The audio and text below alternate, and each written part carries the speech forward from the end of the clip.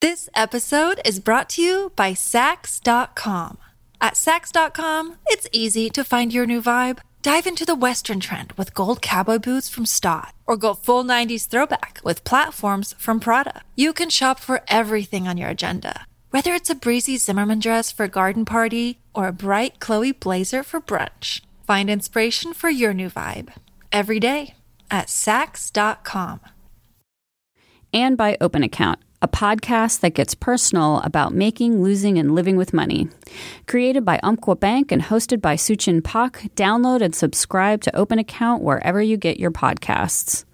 And by Green Chef, a new food delivery service that makes cooking easy with consciously sourced healthy recipes and organic ingredients. Get 4 free meals with your first order when you go to greenchef.com/culture. The following podcast contains explicit language.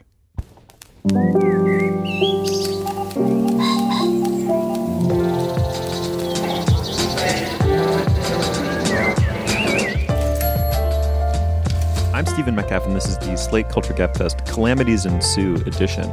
It's Wednesday, July 13th, 2016. On today's show, the night of is it must be said, thrilling new HBO limited series. It stars Riz Ahmed as a young, college-age, second-generation Pakistani-American who finds himself in exactly the wrong place at exactly the wrong time. And then the Iranian filmmaker Abbas Kiarostami died last week. He's widely acknowledged as a modern master, one of the, really true greats of world cinema. He's also, I had to confess, a blind spot of mine. We're assuming maybe also something of a blind spot for some of our listeners. We thought we'd rectify this in a little way by all watching one of his movies. Dana picked the 1990 film Close Up. Spoiler, it's a masterpiece. Finally, we discuss the gathering flap over Hollywood actresses and plastic surgery. Joining me today is Slate's editor, Julia Turner. Julia, what slew of flimsy lies did you tell to get out of jury duty this week? I just asked for a postponement, so I'm going to have to go do it again in 6 months. Well, it's great to have you back. I'm happy to be here. Thank you for covering for me last week. We may do without you. It took a team, but we did it. Did it take a team? Last week was a team, yeah, Dana? Yeah, it was guest central. Yeah. And of course, I'm joined by Dana Stevens, who's the film critic for Slate.com. Hey, Dana. Hey, Steve. Julia, before we dig in, surely we have business, yeah? Yeah, several pieces of business. First of all, do not forget to buy tickets for our live show at the Mount, Edith Wharton's home in Lenox, Massachusetts. That will be on the evening of Thursday, August 4th, and we'd be delighted to see you there. You can buy those at slate.com/live. Then...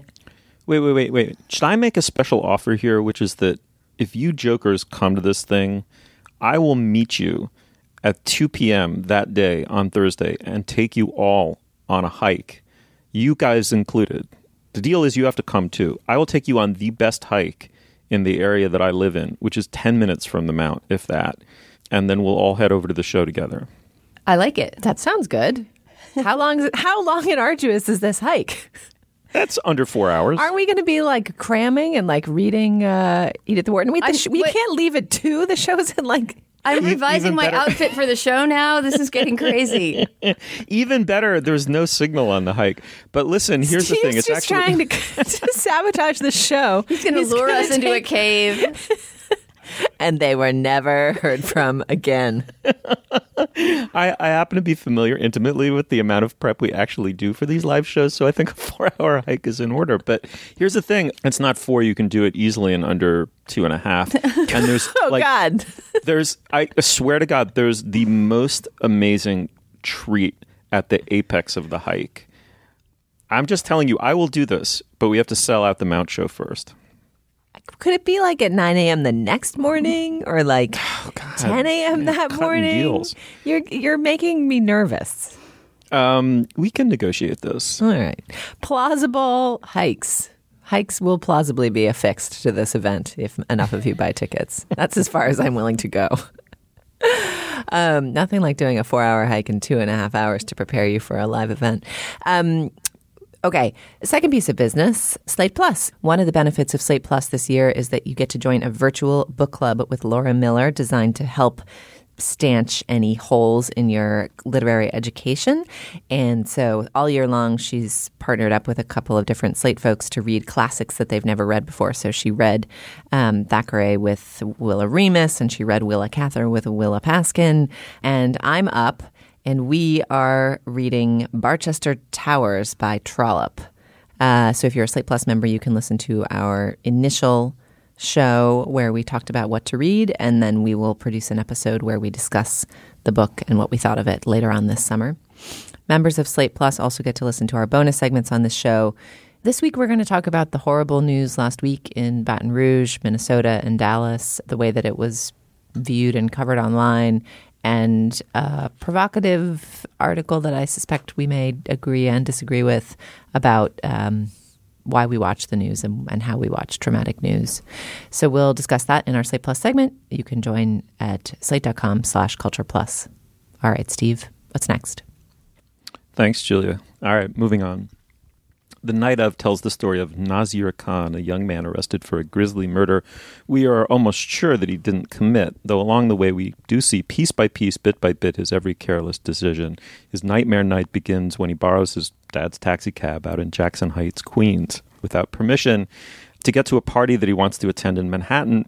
He compounds this by picking up and partying with a mysterious and beautiful young woman. The whole thing adds up to a wrong man horror story to end all wrong man horror stories. This show is terrific. I cannot wait to talk about it. But first, let's listen to a clip. Yo, guys, I'm off duty. What?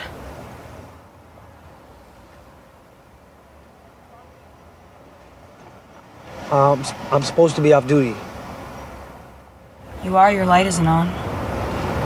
Yeah, I know. See, I don't know where the light is because it's not my cab. Are you gonna make me get out? Well, where do you want to go? What do you mean?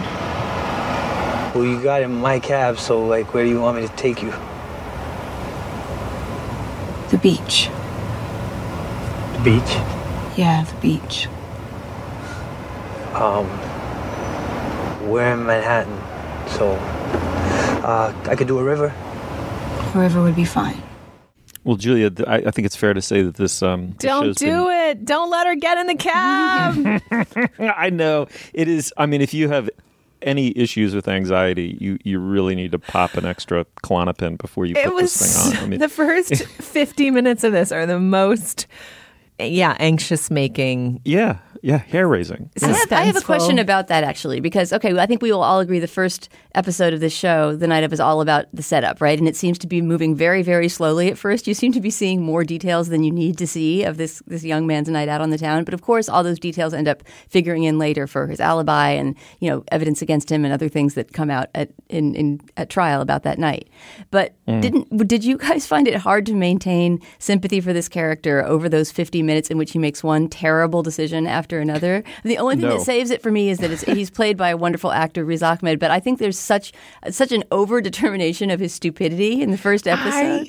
I didn't think so, Julia. I'd be curious to hear what you think. I didn't think so at all. There's a wonderful philosophical question, which is that if you add one grain of sand to another grain of sand and then keep adding a single grain of sand, when does it add up to a heap? And I think I kept thinking that as I watched this, that each one of these little decisions that he's made, none of them in and of itself indicates that a heap of trouble, the size of the one that he ends up in is going to accumulate. And yet it does. I thought it was incredibly effective. What do you think? Yeah, I didn't have the don't be stupid, why are you doing that thing quite as much as I sometimes do in stories that have protagonists who get themselves into scrapes. Because I think the show does a really, really good job of sketching pretty quickly what kind of guy he is. You can see how responsible he usually is and how much he yearns for a bigger life. And, there's a moment early on where you get a sense of what kind of person he is and what sort of respect he has for the authority of the police when he's lost and a cop pulls by. He's like a young man in a cab that's not his, and he asks them for directions. He's not trying to avoid the law enforcement system. Right. As one of the cops says at one point when he's taken in, the wonderful role played by Ben Schenkman, the cop says, "Who's this Bambi who's over here looking at me for the last 2 hours?" And it seems to me like a big part of the setup of the first episode is what a Bambi his character actually is. And obviously he's going to be led into all, a web of all kinds of, corruption and so forth. I mean, I've only seen one episode beyond the first, but I can tell that things are going to get really dark in this show. Yeah. And not to be heteronormative about it, but I mean, I have to say, watching this, like the allure of the woman that he picks up who inadvertently creates this, hell for him, this kind of criminal, hell for him is that's done, I think, very well, because that is not a cliche. The, cab driver, in this instance, the ersatz cab driver picking up the beautiful young woman, who within her person carries an amazing amount of sex and mystery. And I think the reason why it's carried off so beautifully is the episode, and I think many of the subsequent ones are written or co-written by Richard Price. He's the novelist of Clockers fame, among many other like really truly wonderful genre books. But also he of The Wire. I mean, Richard Price wrote quite a lot of The Wire, and I kept thinking, Dana, that this was the first TV I'd seen since The Wire went off the air where every bit of it was filled with keen observation, powers of observation and wit. I really thought it was to that quality in the writing, certainly. Oh, that's so interesting. I mean, I'm not sure I would say it is the only thing that's as good as The Wire since The Wire, but I do think that basically the first 40-odd minutes of the show, and I think some of the reviews may have made this analogy, but it's sort of like a horror movie. Like you're just like, oh God, don't go in there, don't open that door, don't go in the basement. I mean, there's no actual basement, but the whole thing is like it feels like that. Like don't. This is going to go so bad for you.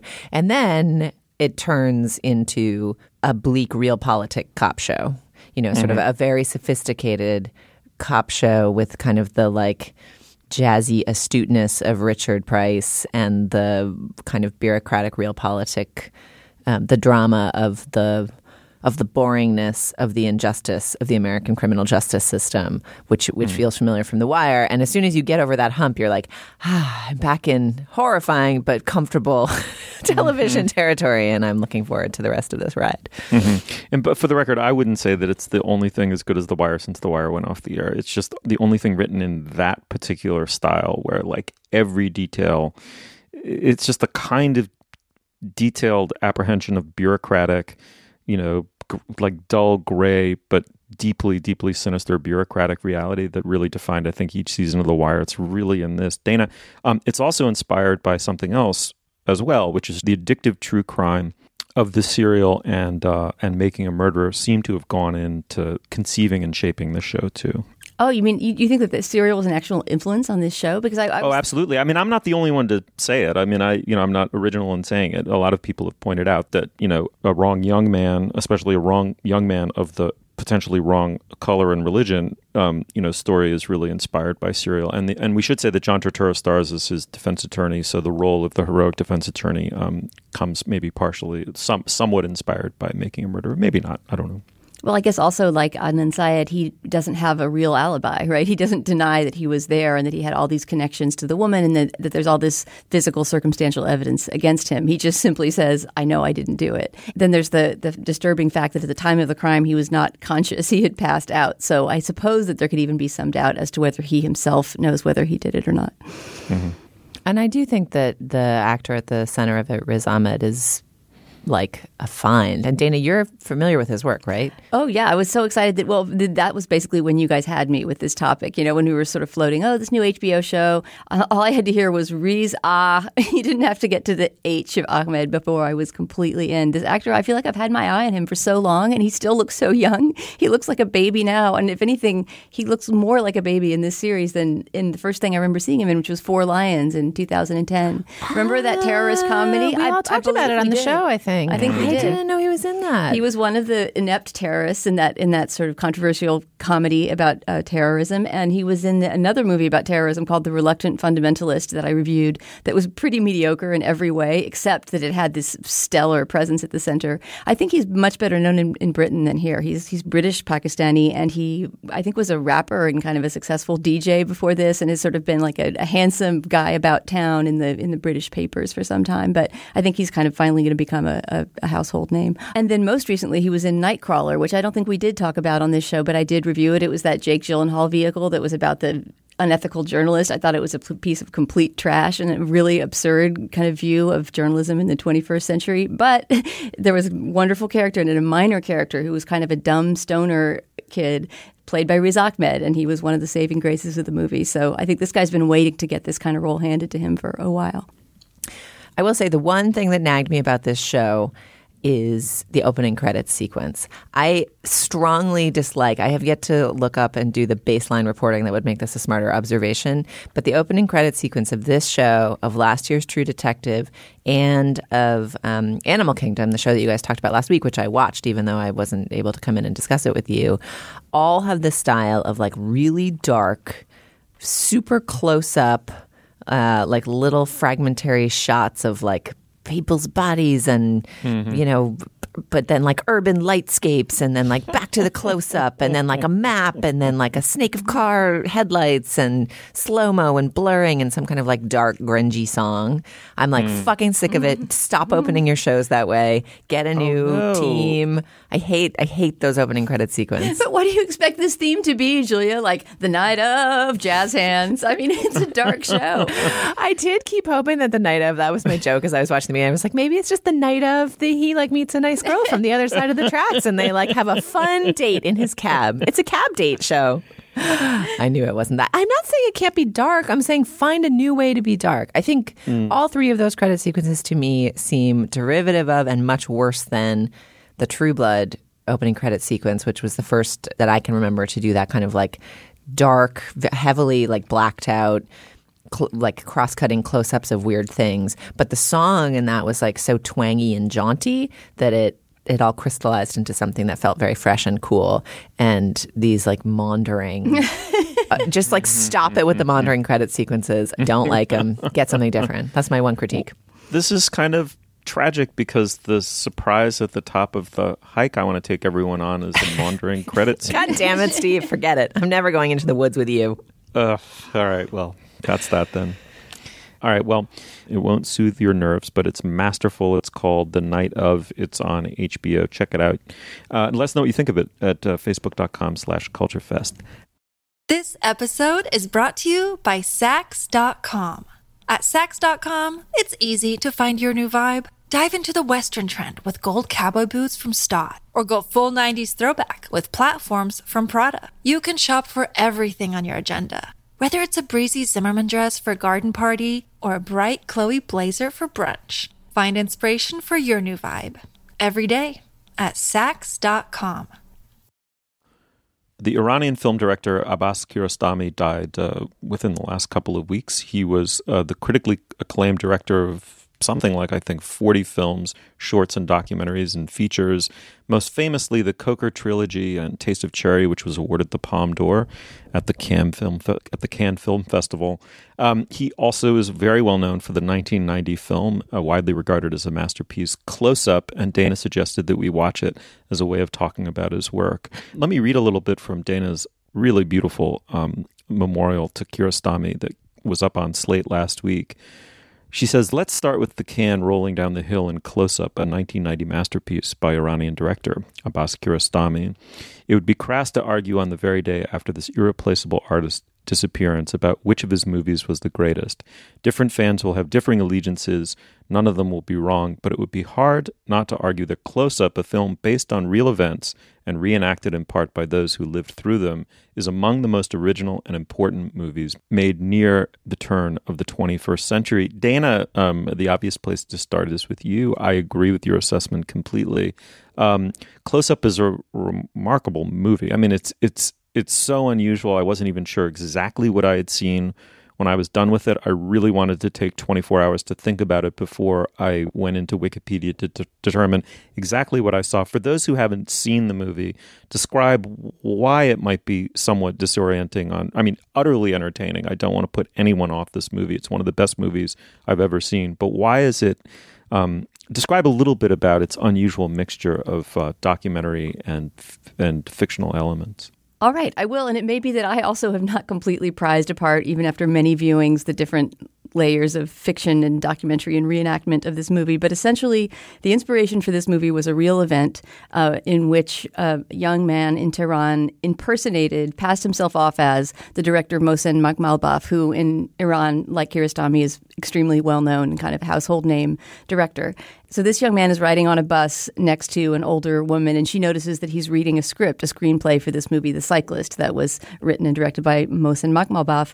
And in this sort of combination of feeling flattered and wanting to impress her, somehow he ends up giving her this screenplay and passing himself off as the director. And from there, it sort of balloons into this sort of case of fraud, right? That was a real thing that actually happened in Tehran. Kiarostami heard that it was happening, started reading about it and following it in the papers, and started to make the documentary while it was happening. But that said, it's difficult to tell when you're watching close up how much of what's happening is a reenactment of something that previously happened, how much is actually a scripted sort of documentary about the making of the movie about this man itself. Kiarostami's voice is heard off screen, and there's a sense that he's guiding and shaping events in some way. He asks permission to film the trial, and here I'm not quite sure whether, because the quality of the film changes a bit there, whether that is an actual filmed trial or a reenactment of a filmed trial. And I know this is sounding all tangled and crazy, but when you're watching the movie, it feels more like a rose that has many layers of petals, and you're kind of getting to the center, and they all sort of nestle together in a very satisfying way. This is going to be a hard movie to talk about without spoiling anything. So I think we're going to be talking about formal issues a lot, because if you start getting into the subject matter, the movie becomes less fun to see. Right. Now, it should be said that there's no huge spoiler here. You know from the beginning that he's not this film director. Right. Well, in fact, and that's a huge part of the way the story is told, right? It's chopped up to a whole bunch of different perspectives, different points of view. There are actions that start at the beginning of the movie that we don't see the completion of until near the end of the movie. And so it's very intricately edited in that way. Julia, had you seen this movie before, and what do you make of it? I had not seen this movie before, and I'm very glad that I have seen it. Although I will say the drama is entirely psychological. Like the movie, that shot of the can rolling, with the exception of like one or two other shots, is the only kinetic thing that happens in the whole movie. Like a tray is moved, and at one point there are a couple car rides. But like other than that, it is just people sitting still and talking in living rooms or in courtrooms and occasionally in a prison. And so the drama unfolds in this very quiet manner, with people describing what they know about each other and how they came to slipperily, can you adverb that? Slipperily interpret and impersonate each other's lives.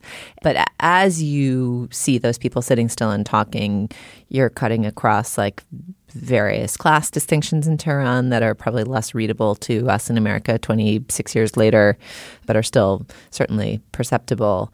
And then also, because you have the title card that says playing themselves, you have this total mindfuck of wait, what? Yes, that's a very important thing that I forgot to say up front. Thank you, Julia. Yes, Hossein Sabzian, who's the man at the center of the movie, the guy who passes himself off as Makhmalbaf and is arrested and goes to trial, and whose story Kiarostami follows, plays himself. So that in itself is quite incredible. But they all play themselves. And the family that he defrauded play themselves as well. And the journalist who followed the story plays himself. But is there anybody who's cast in a role? Is there anybody in the reenactment who refused? I would imagine there's a making of documentary about this, which I haven't seen. Actually, it's on the Blu-ray disc as an extra, and I would suspect that there has to be some combination. Some people who, for whatever reason, legal or personal, didn't want to go back and revisit this moment and play themselves. I'm not sure about that. I'm not sure about his mom. I mean, there's a couple other characters in the movie, but I'm certain. But I've definitely read that the journalist, the defrauded family, or were they defrauded, or were they in fact given the performance of their lives, and Sabzian himself were all played by those real people. So you're watching this thing that seems actually dramatic, but also like quiet and slightly inert in terms of like the stillness of the frames. I mean, often the camera just kind of sits and watches people talk and do quiet things. But you've seen this title card and you're like, wait, what are these people doing? How did this happen? Like, this really happened? And then these people are reenacting it. And then how is this poor guy who got caught up in this now they're all being asked to impersonate themselves on screen, all for the love of cinema. I mean, it's a movie that is, a lot of its activity takes place in your own mind, wondering what the fuck is going on, I would say.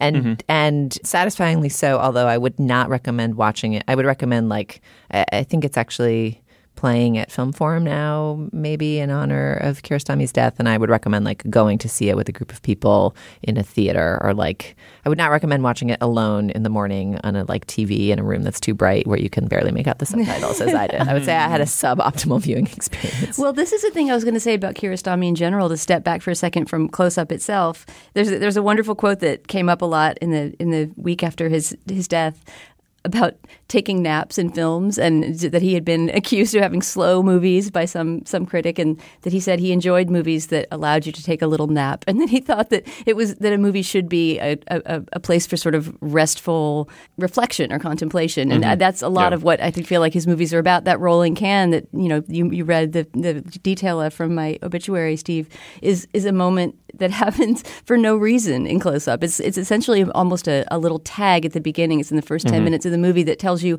pay attention because you don't know what's going to be important.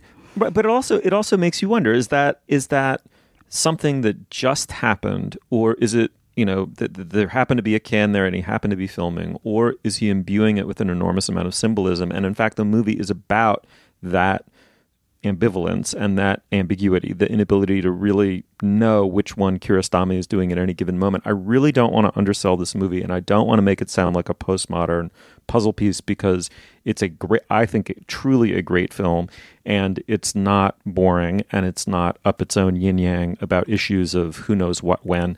It's also short. It moves along quite swiftly very short for a movie that has so little action. Yeah, if you're going to nap, make it a quick one. The movie, I think, is a work of genius for showing both the humanism of a work of art and the power of the humanism of a work of art within the context of the film, by the way. I mean, the film is itself a deeply humane work of art, but it's about how works of art are construed as being deeply humane, but how they also take place within an economy of prestige.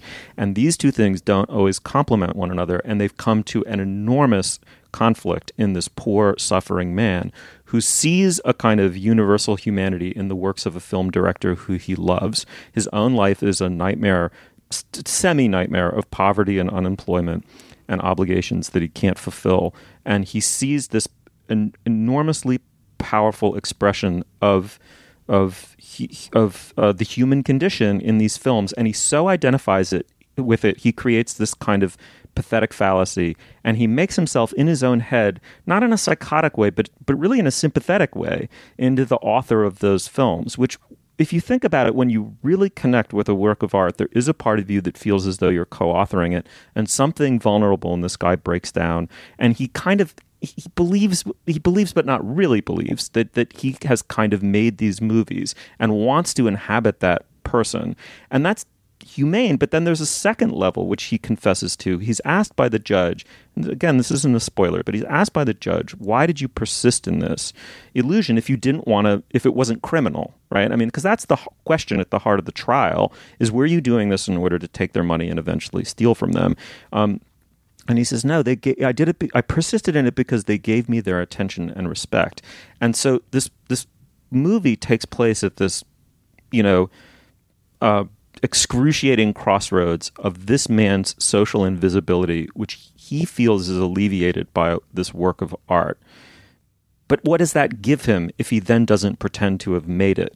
Because he returns to his own life as someone who's socially invisible. And to really alleviate it, what he needs is the prestige of the great artist. And I think that's where the really profound sadness and wisdom of the movie derives from, because that theme is persisted in up until the very last shot of the movie. It's really just one of the best movies I've ever seen. It's amazing. I can't encourage people enough to see it if they haven't. Oh, Steve, I knew you would swoon for this one. I also just want to mention in this, I can't even describe in any way what the ending is like, so as not to spoil it, but Kiarostami is great at endings. He is always great at endings. He does not have a credit sequence or the moments before a credit sequence that aren't incredible, and often the way in which his endings are incredible have to do with framing and with sort of moving back and making you see the moviness of the movie sort of existing around the story, and the ending of this movie does that really, really beautifully. The whole movie has this austerity, as Julia said. It's not very action oriented. There's no non-diegetic music until the very end, and then it feels so earned. Right, the moment that this lyricism kicks in, feels so right. Yeah, the movie is called Close Up. Dana, before we exit the segment, what other movies by Kiarostami do you recommend?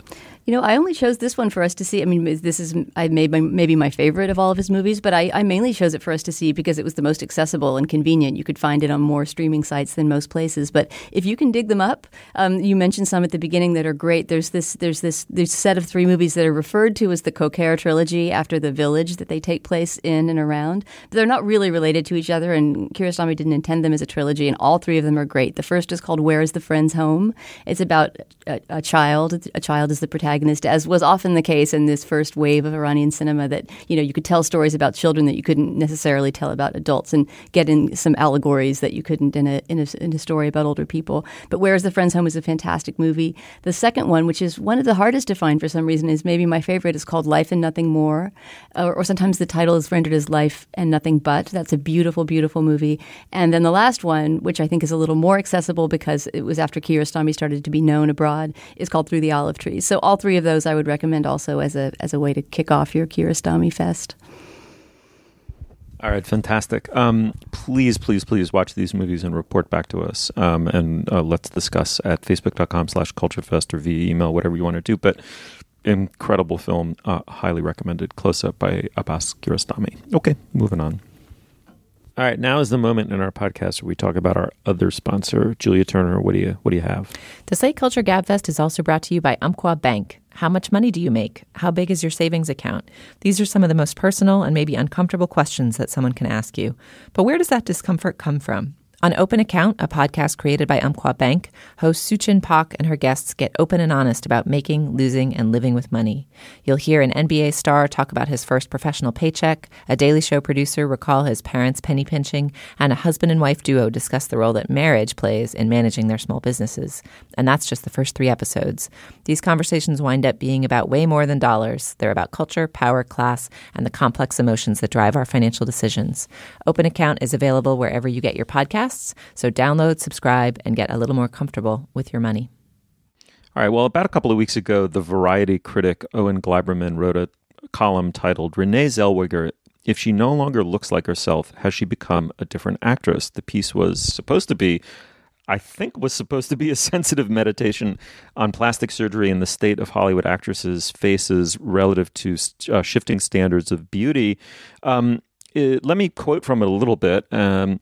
Gleiberman wrote, "I was caught off guard the other day when I saw the trailer for Bridget Jones' Baby. The movie star Renee Zellweger already had her did she or didn't she moment back in 2014. I'd followed the round-the-world scrutinizing of her image and went along with it, but this was different. Watching the trailer, I didn't stare at the actress and think, she doesn't look like Renee Zellweger. I thought, she doesn't look like Bridget Jones. Oddly, that made it matter more. Celebrities, like everyone else, have the right to look however they want, but the characters they play become part of us. I suddenly felt like something had been taken away." He goes on to describe her old look with pillowy cheeks and quizzically pursed lips. Julia...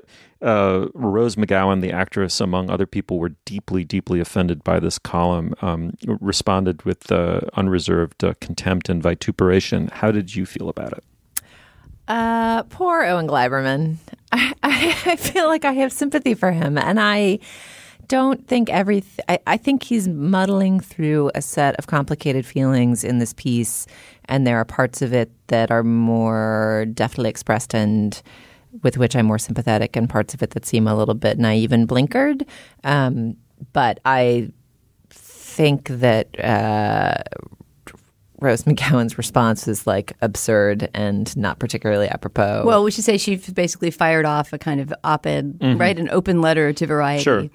Saying that essentially she had dropped out of the industry because of the kind of sexism and what she saw as this, brutal bullying white male behavior in Owen's piece. And I guess I'm kind of with Julia on this one. This reminds me, there was some other time. Oh, when we were talking about misandry with Dan Coyce, remember, Julia, where you and I, the 2 women in the room, were on the other side of the sexism question. Yeah. I can't work up that much outrage about this reflection on plastic surgery, which it seems, I don't know. I mean, could a female critic have written that? Would a female critic have written that?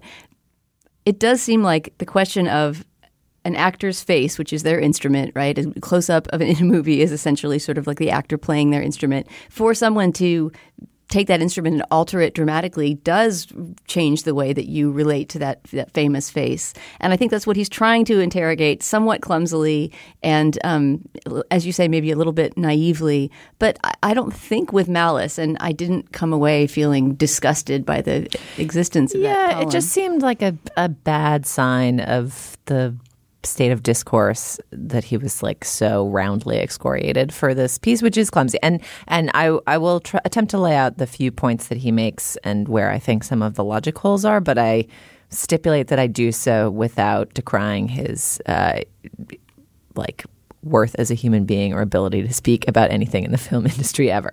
So there's one part in which he says it's confusing to talk about actors' faces because you can never quite tell if they've had plastic surgery or not, even if you can totally tell. Like it's as a journalist or as a critic, you're not supposed to talk about things that you don't definitively know, and we never definitively know, even though your eyes can tell you a lot about what has happened to someone's face, and that can create confusing situations as a viewer relating to the work of an actor. So that's point one. That seems fine. Then there's point two, which is that somehow whatever has happened to Renee Zellweger's face is a particular betrayal because of the kind of beauty that she represented on screen, the kind of characters that she's most powerfully played, and what that represents. And this is the part that I think is the weakest and wrongest of his points. But basically he argues that she's not beautiful like a normal beautiful actress. She's approachably beautiful. She looked a little bit weird with her squint and her pursed mouth and her broad puffy cheeks, and that she wasn't beautiful in the way that Julia Roberts is beautiful. But that's just crazy. I mean, Jezebel had a very smart piece pointing out that the kind of approachable beauty, the flawed beauty, the beauty with the birthmark, the beauty with the various qualities that make them seem approachable, and you might know them and they might sit next to you on a bus or get into the back of your taxi or whatever. It's like almost all great actresses have had some quality like that. And even Julia Roberts, to name the one that he holds up now, is this Julia Roberts is not Grace Kelly, right? Everyone talked about her gangly cultishness and her freakishly huge mouth and her long sloping nose. She's like a specific looking person. She's not a fembot. And so anyway, that whole notion that somehow Renee Zellweger represented a particular archetype of ordinary beauty, and thus it is and played a couple roles both in Jerry Maguire and in Bridget Jones of ordinary womanhood on screen represented, and so it was a particular betrayal of the audience of her oeuvre to do weird things to her face, just seemed wrong. And that was the thing that offended me most about the piece, is just I think you're totally wrong about how female beauty operates on screen, and you seem sort of naive about it, and that makes you maybe not the person to be trying to guide us through a nuanced and sophisticated set of questions here. On the other hand, I really resist the Rose McGowan notion. I mean, I don't deny, I'm sure it sucks to be an actress in Hollywood in many ways. I'm sure that you deal with sexism rampant and subtle all the time. But I do think, I think we've talked about this, where also I took the unfeminist position about actresses wearing pretty clothes on red carpets. I don't know. I feel like that's part of the publicity apparatus for the movie. I feel like, your instrument sort of is your face and body, and critics should be allowed to talk a little bit about your face and body, not in a leering, what a hottie way, but in a how do your features help you do the work that you do? That's an interesting thing to read about when you read about film criticism. And I just don't know. I think Owen Gleiberman was wrong, but I don't think he was out of line. And in his way, in his clumsy way, I think he was trying to make what he would frame as a feminist argument, in the sense that he was saying women should stop feeling like they have to do things to their faces to be beautiful. I thought that was where the rubber started to hit the road a little bit, interestingly, which is he's kind of making a semi-empirical claim, which is that the standards for Hollywood beauty have actually changed since the first Bridget Jones and since Renee Zellweger broke in Jerry Maguire, and that there has been a standardization in the direction of superficial perfection that places an enormous pressure on actresses who've got at least a somewhat non-traditional beauty to amend it, via plastic surgery. I just wonder if that's true. I mean, it just seems to me, at the end of the day, have audience quote unquote tastes in this regard really shifted. Like people have always wanted, both from men and women on the screen, a kind of ordinary ideal, like or a streak of ordinariness or relatability, to use the current term of bullshit art. But, to go with also a degree of unattainable perfection. And it's that combination, that sort of totally lightning in a bottle combination, that makes someone into a, more than just like a TV star or a soap opera star or a model or whatever, into a movie star. Has that really changed? I don't know about that. But I will say that as a white male in danger of misspeaking every time he opens his mouth, rightfully so, by the way, in my estimation. But anyway, like it is a little hard to talk about. You're talking about an artist, as you guys pointed out, whose instrument is their own physical person. They're very often, they've gone through a rigorous Darwinian selection process that really only allows extraordinary looking and being people to emerge at the top. How is a male critic supposed to write about female beauty on screen without sounding like a hideous lecher, and card-carrying member of the patriarch? I don't think it's that easy. And on top of which, to begin with, and it's gotten that much harder, but then on top of which, I think plastic surgery is an interesting one. I mean, I think we're all caught in the vice, right? Like, we don't want average people to be on screen. We live among and are ourselves average people. There is an element of just comeliness as escapism that goes into making movies that we want. At the same time, we don't want to like reductively objectify human beings who are trying to treat their acting as an art in some way. And it's like, I just think it's a really tough needle to thread. And I guess we all agree on this, that the Rose McGowan response, which is really, really like unbridled contemptuous vitriol, is pretty, at the end of the day, is kind of counterproductive. On the other hand, she speaks from experience.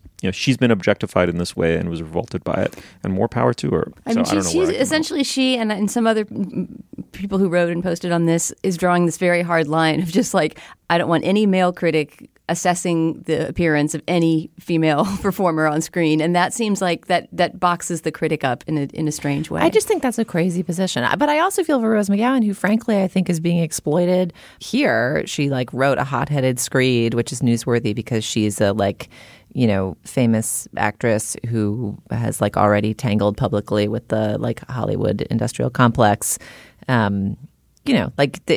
She did not actually write the counterpoint op-ed to Lieberman. She just vented. She just vented, and it's like not a piece you would actually publish if she weren't the person that she were.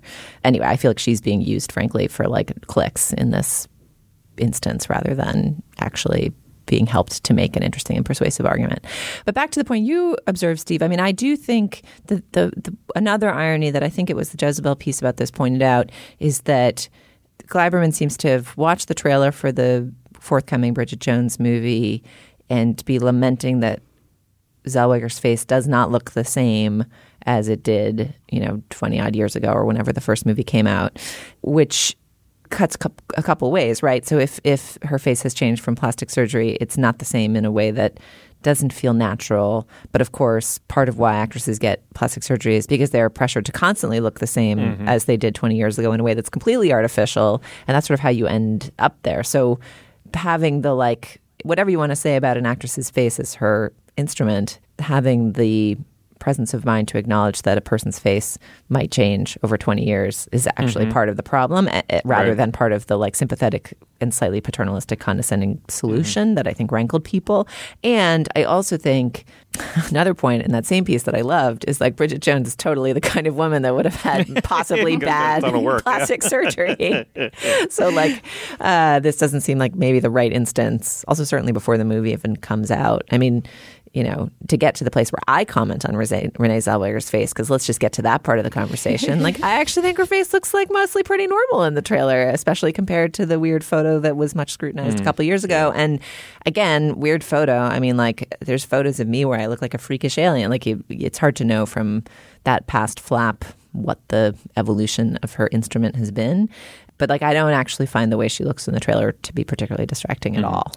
Well, Dana, this raises an interesting question, right? Which is, where do we draw our sort of puritanical line? Is it between no plastic surgery and plastic surgery, or is it between good plastic surgery and bad plastic surgery? Dana, I know you've had a lot of work done. What Yeah, What I'm was your actually 73. You guys did not know that about me. What was your internal dialogue before you got, do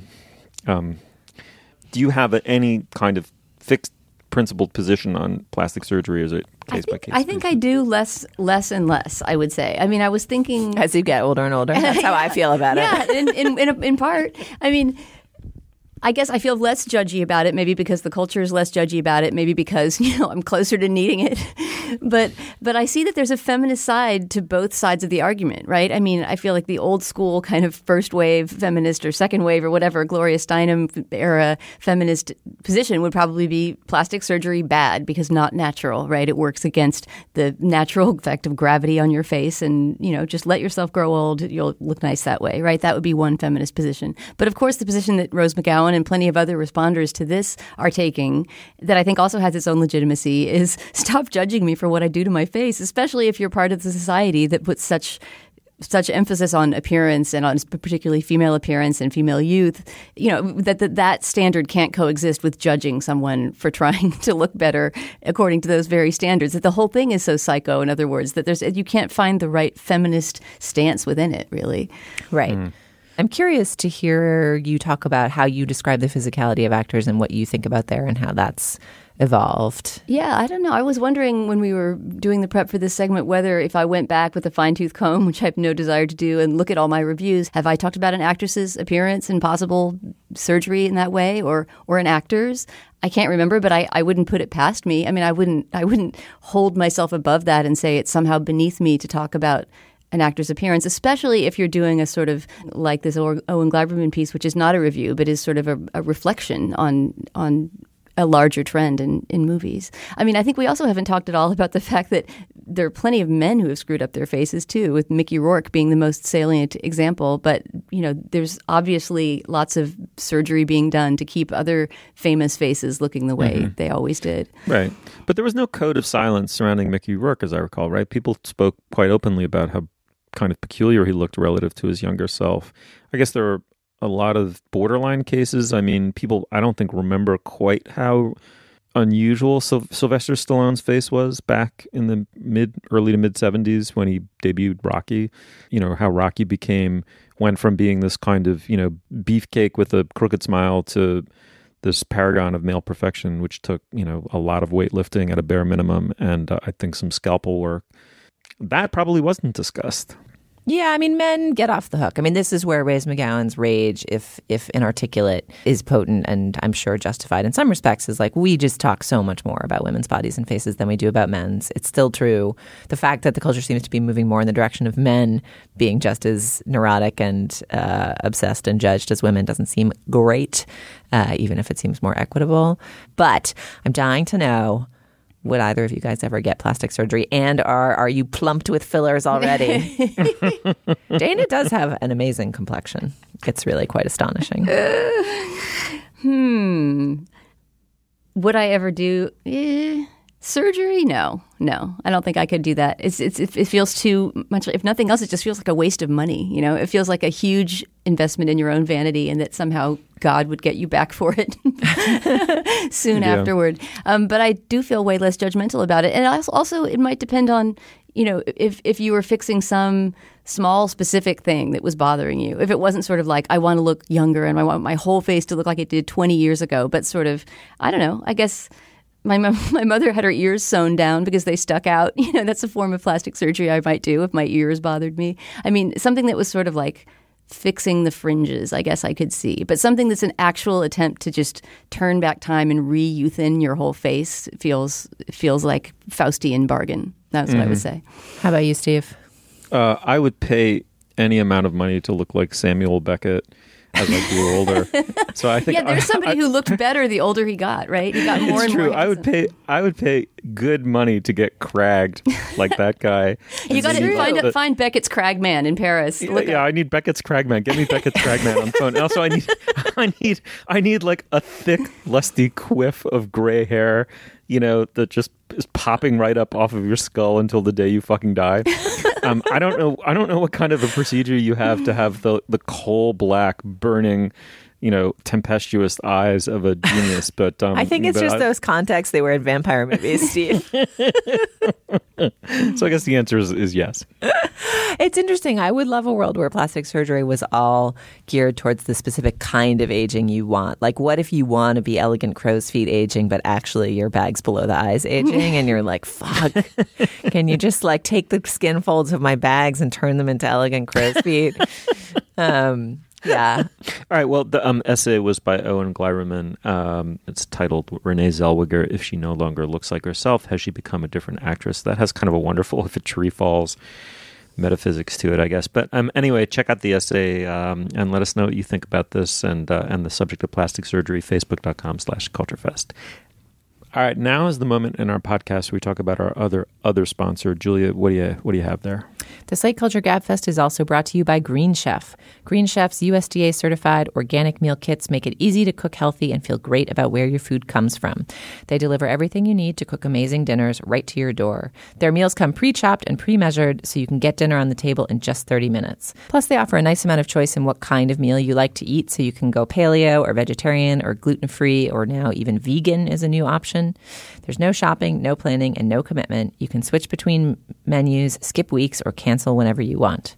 Right now, Green Chef has a special offer for our listeners. Enjoy 4 free meals when you sign up at greenchef.com/culture. That's greenchef.com/culture. All right, now is the moment in our podcast where we endorse Dana. What do you have?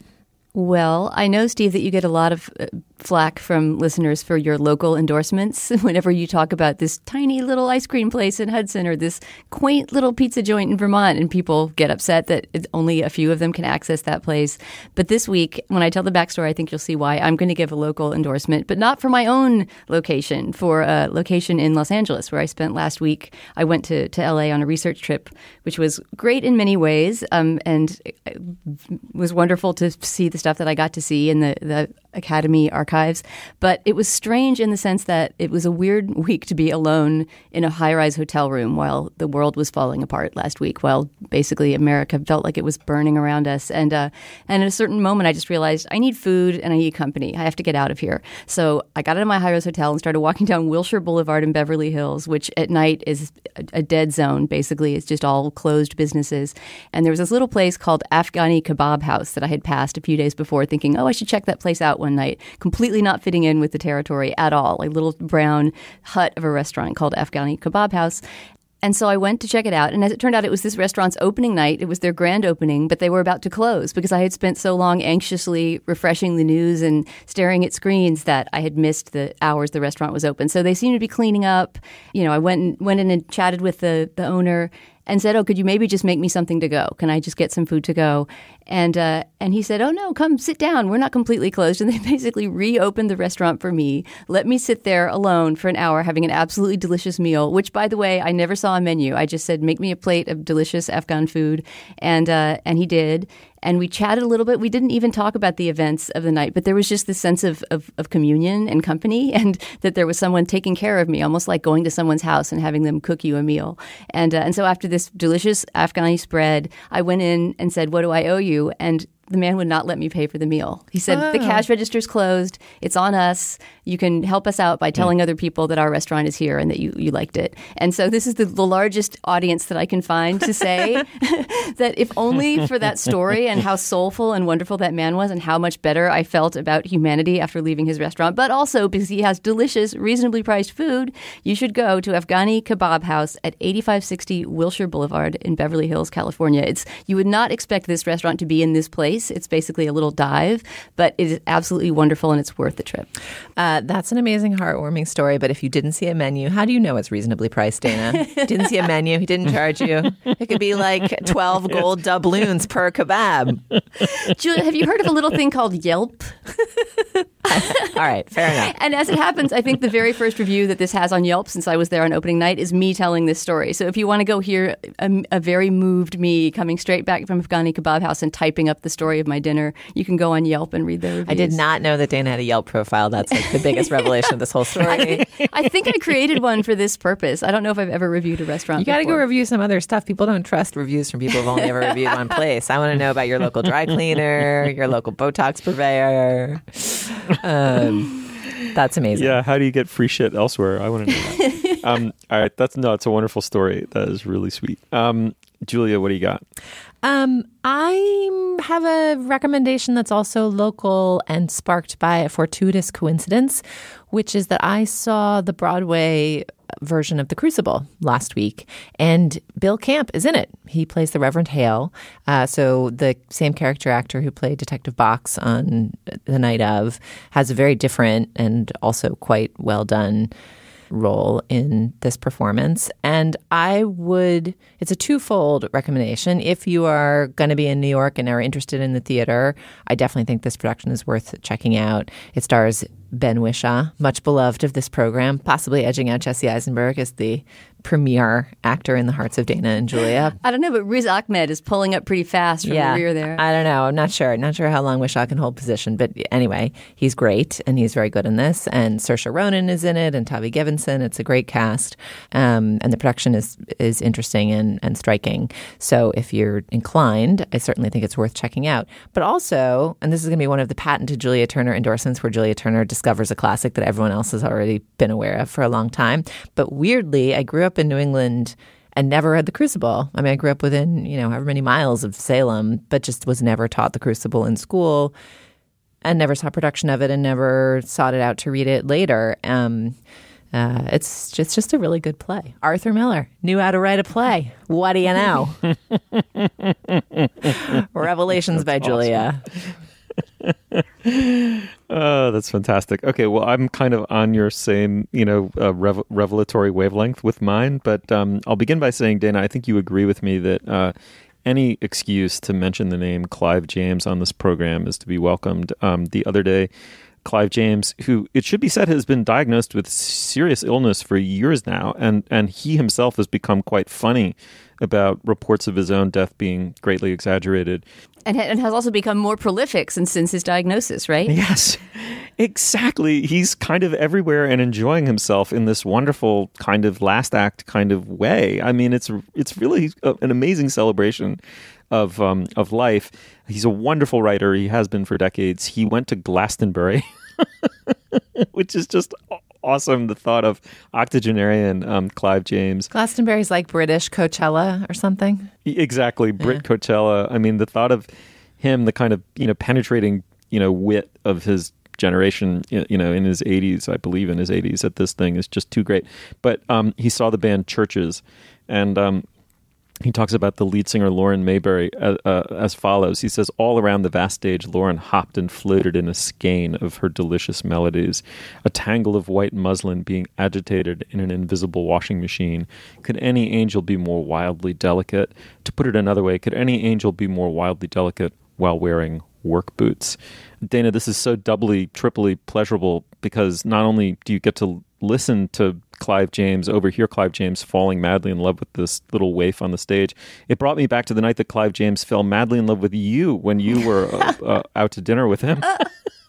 Because you two are a tangle of white muslin being agitated in an invisible washing machine, at least when you're out to dinner and had 3 glasses of wine with Clive James. But and then thirdly, it put me to mind of Churches, which is spelled with a V in order to make it more SEO friendly, which I just think is so fucking millennial. But I know everybody knows this band. It is like endorsing The Crucible or the TV show Cheers. But I went back and listened to them after reading this. I'd kind of listened to them, liked them, and then not thought that much of it and moved on. But I gave it another chance. And I love that album, The Bones of What You Believe. And I really love the track that went big, We Sink, is just a great song. And it has the additional virtue of being a song that I can put on crank up and my 13-year-old daughter doesn't.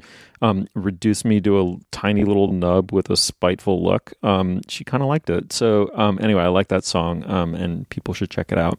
Thank you so much, Dana. Thanks, Steve. Thanks, Julia. Thanks, Steve. You'll find links to some of the things we talked about today at our show page, slate.com/culturefest. And you can email us at culturefest@slate.com or drop us a note at our Facebook page, facebook.com/culturefest. Our producer is Ann Hepperman. Our intern is Lizzie Feisen. The executive producer of Slate Podcasts is Steve Lickteig. And Andy Bowers is the chief content officer of the Panoply Network, the Culture Gabfest. We are part of the Panoply Network. So if you like us, check out the entire roster. It's at itunes.com/panoply. Our Twitter feed is @SlateCultFest. For Julie Turner and Dana Stevens, I'm Stephen Metcalf. Thank you so much for joining us, and we'll see you soon.